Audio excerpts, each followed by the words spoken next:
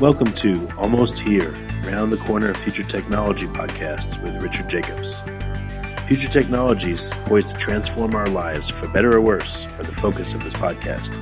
Almost here means these technologies are now here and starting to be used, or just around the corner, from Bitcoin to artificial intelligence, 3D printing, blockchain, virtual reality, and more.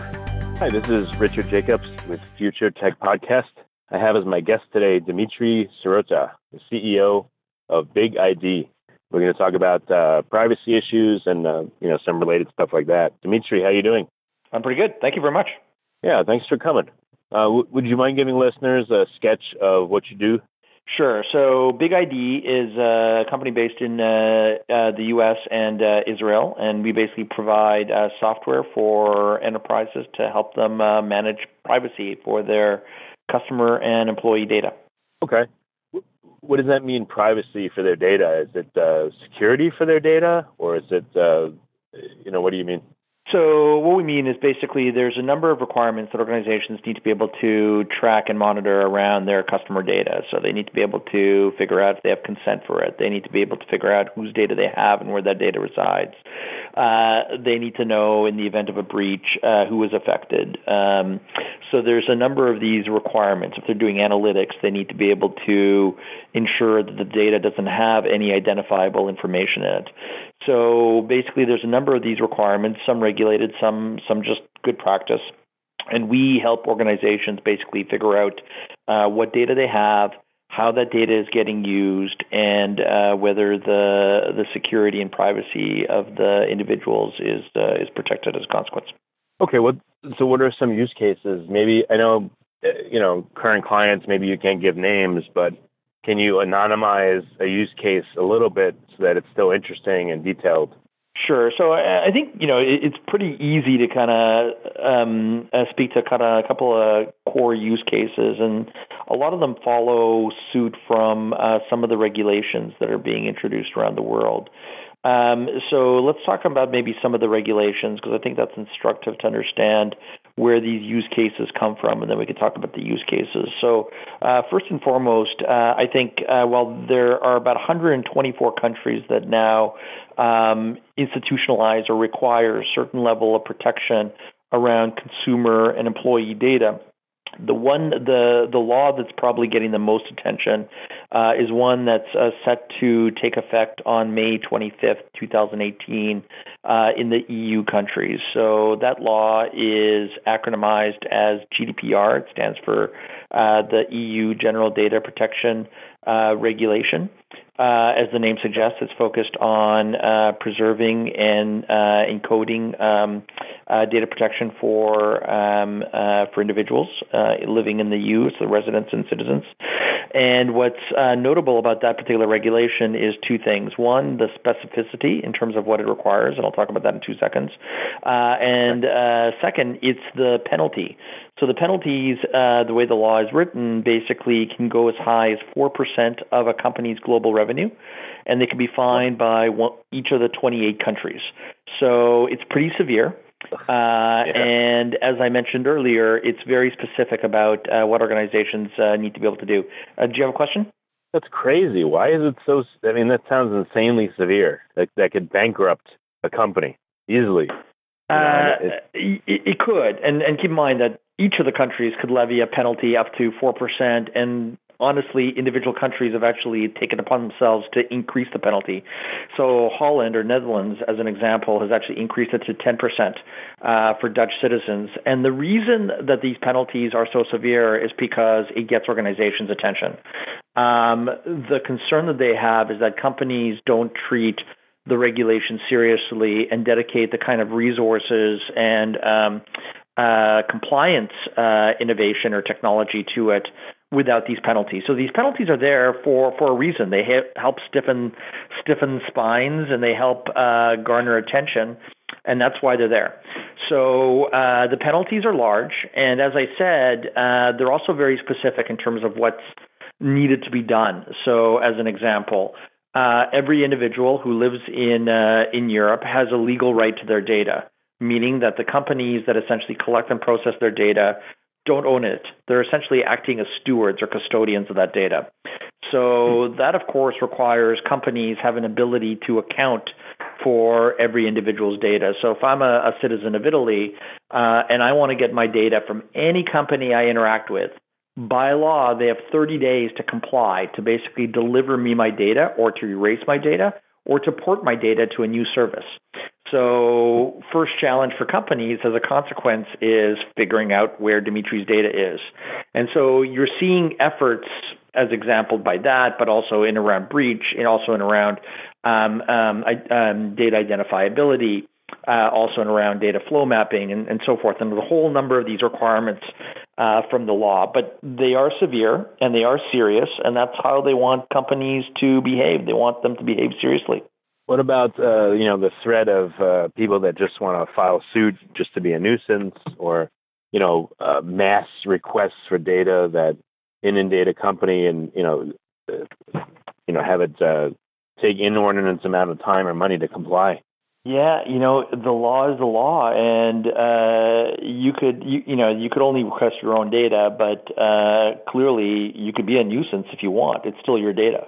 Anyway, whether you're trying to be a pain or whether you have a genuine interest in your data, it's your data. And so what will happen, I suspect, and this is one of the efforts that Big ID tries to kind of promote, is this idea of self-service. So if you go to a Facebook as an example today, you could basically see what data they have on you. You get some choices in terms of the type of controls and policies and what you're willing to share and not share. And most companies are going to have to move to that exact same effort, this idea of being transparent about the data they collect and use, because there really is no effective way to kind of scale otherwise. But again, it will require organizations to be thoughtful and innovative about how they go about doing it. And I think companies will be forced. Companies from the Walmarts to, and I just name them randomly, but any organization will basically need to move towards where Google and Facebook already are to some degree in terms of the transparency and accountability they provide their users.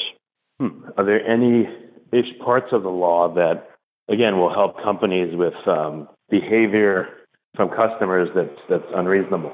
Yeah, so it's not so much so you have a right to your data, so there's nothing unreasonable whether your motivation is altruistic or just to be difficult. You have a right to it. And I should add, this is not a European-only thing. There are U.S. states now debating very similar pieces of legislation that would essentially enshrine an individual's right to their data or to be forgotten by a system. China is introducing something very similar to that. And then bits and pieces of what's in the European regulation is now finding its way around the world, from Canada to Australia to South Korea to Japan. And the point being is not so much that Europe is an outlier. It's just that around the world, people are taking their data very seriously. Their data is a representation of them. And most people believe that whether it's information about them or by them, it belongs to them. And that companies essentially have an agreement to manage or to take to be custodians of that data, but they don't own the data. And I think you already see that nervousness, with Facebook for many years. And as a consequence, Facebook has been proactive in terms of providing that ability to control and have visibility into the data back to consumers.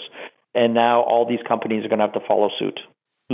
How long have these regulations been active in the European Union? And is there any feedback or cases that have come up, where people have filed suit? Is there, what's the evidence that the policies are either working as intended or not?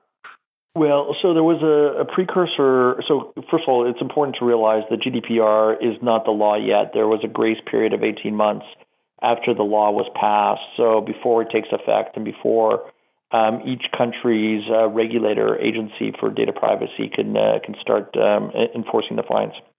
So there is no, precedent because the law is new and it hasn't taken effect. And you're seeing that even in New York State as an example. They have a new regulation in terms of consumer data protection for financial services. So financial services companies have to take certain precautions to protect the welfare of their customers and the protection of their data. That also has an 18-month grace period in order to give companies time to prepare.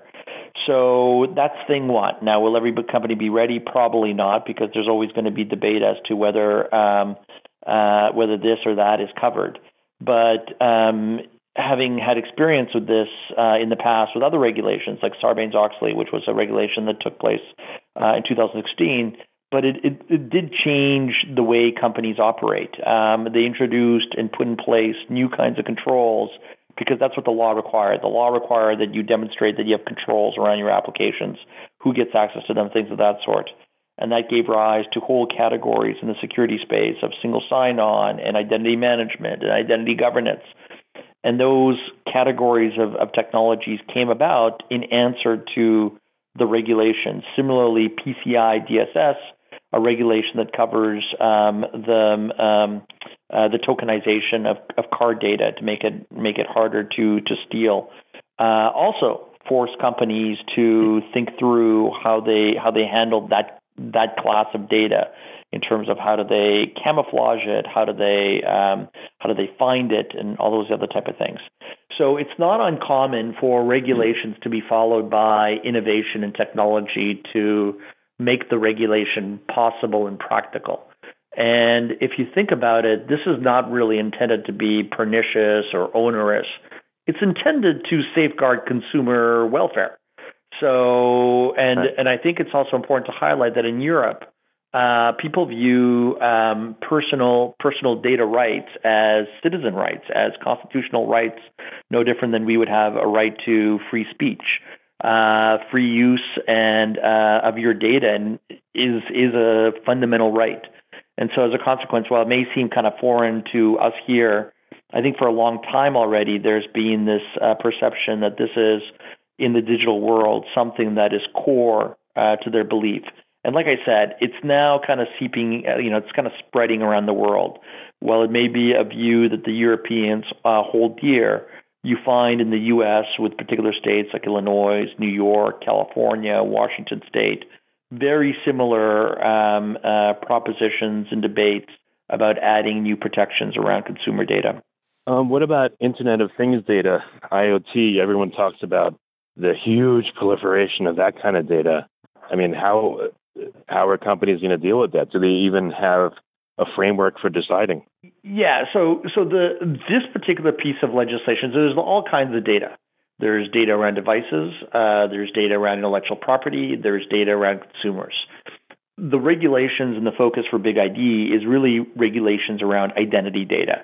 And there's obviously, it's a big amount of the data. And what our approach is to help companies better manage and govern the data they collect and process around individuals, so identities. Now, in the case of IoT, you have a combination, right? If you have smart cars or automotive automation, you collect information about a consumer, right? It's my car. This is the music that I like to listen to. This is where I live, where my car parks overnight. This is where I work because this is where I navigate to. You collect a lot of information about preferences and likes and destinations, and that's all personal information. So in the world of IoT, you have a mix of data. You have some data that's just about the devices, like my car and so forth, its welfare. But if that data is in any way connectable back to me because I'm the owner or kind of the VIN, I have a lease or whatever, then that becomes personal information. And as a consequence, companies are responsible for protecting that information. And there's certain things that they have to have in place to do so. One of them is a way of finding the data. One of them is a way of tracking consent that, if I've agreed to my data being used in certain ways, they not only have to track that I actually did consent to that, and then they need to be able to verify that they only use the data in the way that I consented to.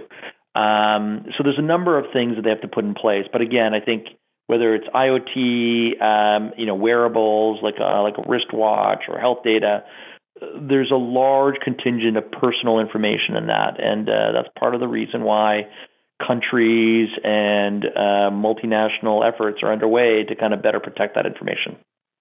Last couple of questions. Is there a de minimis exemption on the size of the company? Is it over a certain amount of revenue, or it's anyone that has a corporation? Is there particular industries that have different rules than others? Yeah, there's a definition of a covered company, but pretty much anybody in the Global 2000 would be a covered company. They'd be covered by the regulation, and so they would have to have something in place. Again, the intention of the law is not so much to be a nuisance. It's really about reforming the way organizations deal and process information, but for their betterment, right? So that organizations can respond to breaches better, so that they could basically ensure that the use of the data is better, so that they can ensure their customers are happier and more satisfied. But simultaneously, it obviously preserves the integrity of the data that they collect around their customers, their employees, even their clients. There is no kind of hard and fast rule as to who is going to be made an example of. So the law essentially puts in place these caps. Doesn't necessarily mean that every regulator is going to fine to the maximum. There's sentencing guidelines, if you will, and it's unlikely, unless you're a repeat offender, that you're going to get a serious fine. But having said that, the fact that it exists, should be a warning to organizations that they need to put in place some level of compliance. They need to be able to satisfy the regulations, either through people, through process, or through product. And that burden and that onus is on companies. So again, even though there's no prescription of, if you do this, you're going to get fined that, it really just sets more guidelines and caps. The reality is that there are so many opportunities to go wrong. Because think about 28 countries basically individually have an opportunity to fine you. And that fine maximum is so severe that it's very motivating for companies to put in place tools and processes to, again, better safeguard that data and ensure that they won't be fined. Okay, very good. So last question, how can companies find you, start a dialogue with you, for you to help them with their compliance?